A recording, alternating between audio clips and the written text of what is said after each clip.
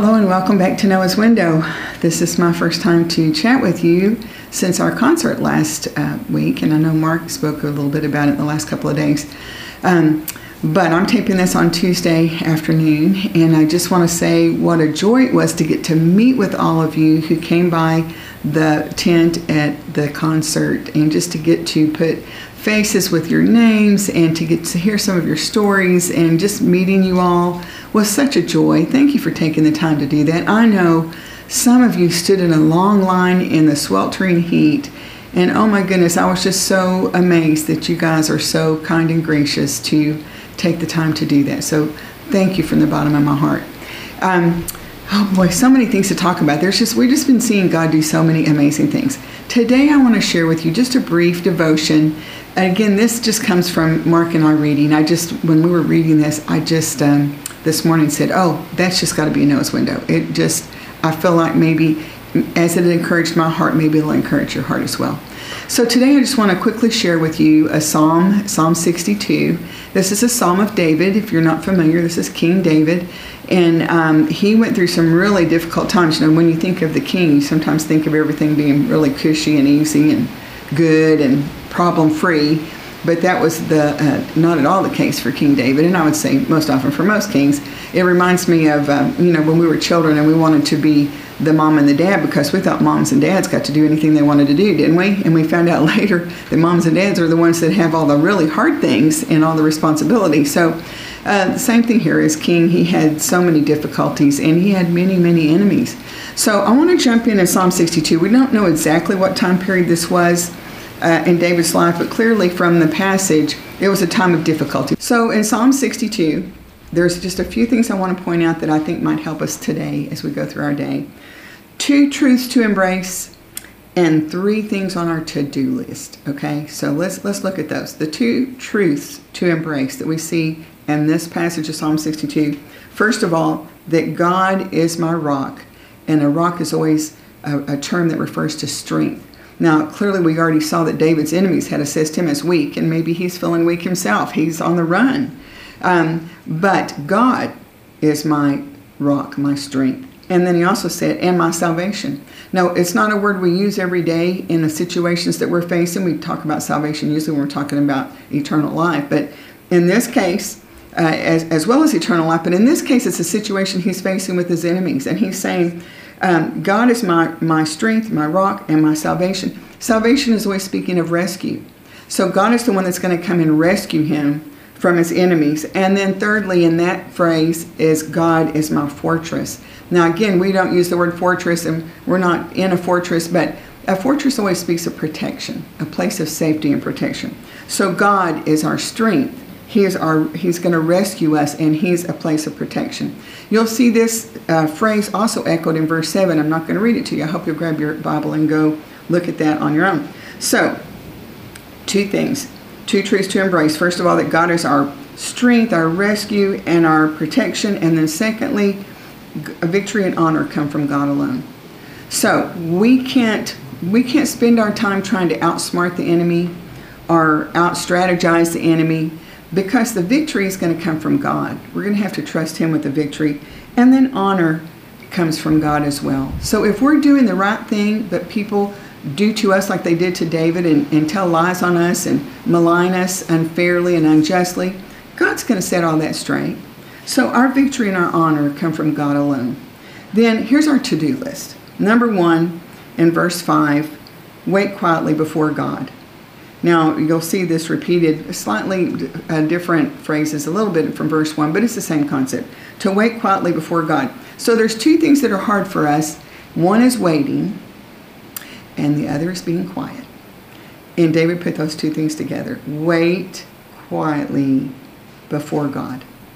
Waiting can be hard, can't it? Especially in our day and age, everything is instant. If we have to wait more than 3 seconds for something, we're a little bit irritated, are we not?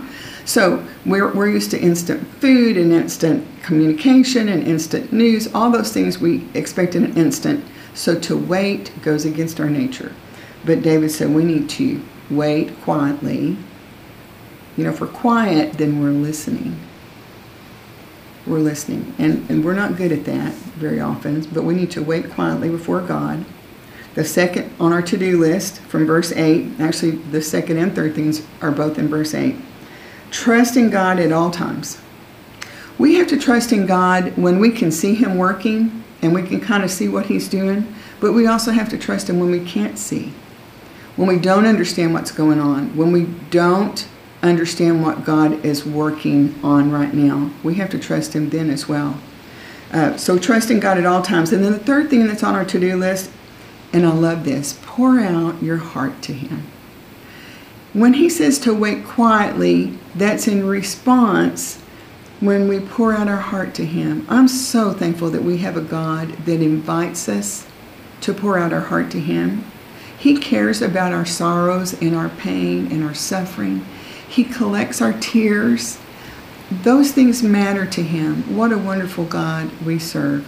So He's telling us, David is instructing us, but the Holy Spirit is speaking through him to tell us, pour out your heart to God. Don't hesitate. Whatever is going on in your life that is on your heart, pour that out to God. So I hope that will encourage you today. And let's review real quick.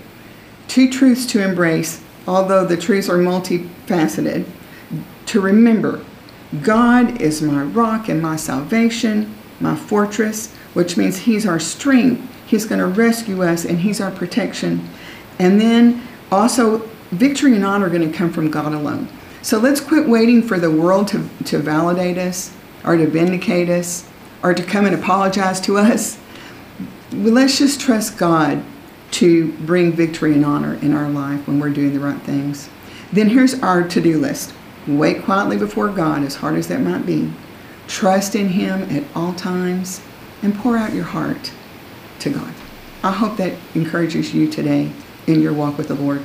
If you're new to Noah's Window and maybe you don't understand a lot of what we're talking about, I hope that you will just reach out to us and let us know what's on your heart. If you have a prayer request or if you have a question, we would love to hear from you. You can text talk to us at 97,000 and share with us whatever you would like to share. Ask whatever questions are on your heart. We would love to hear from you.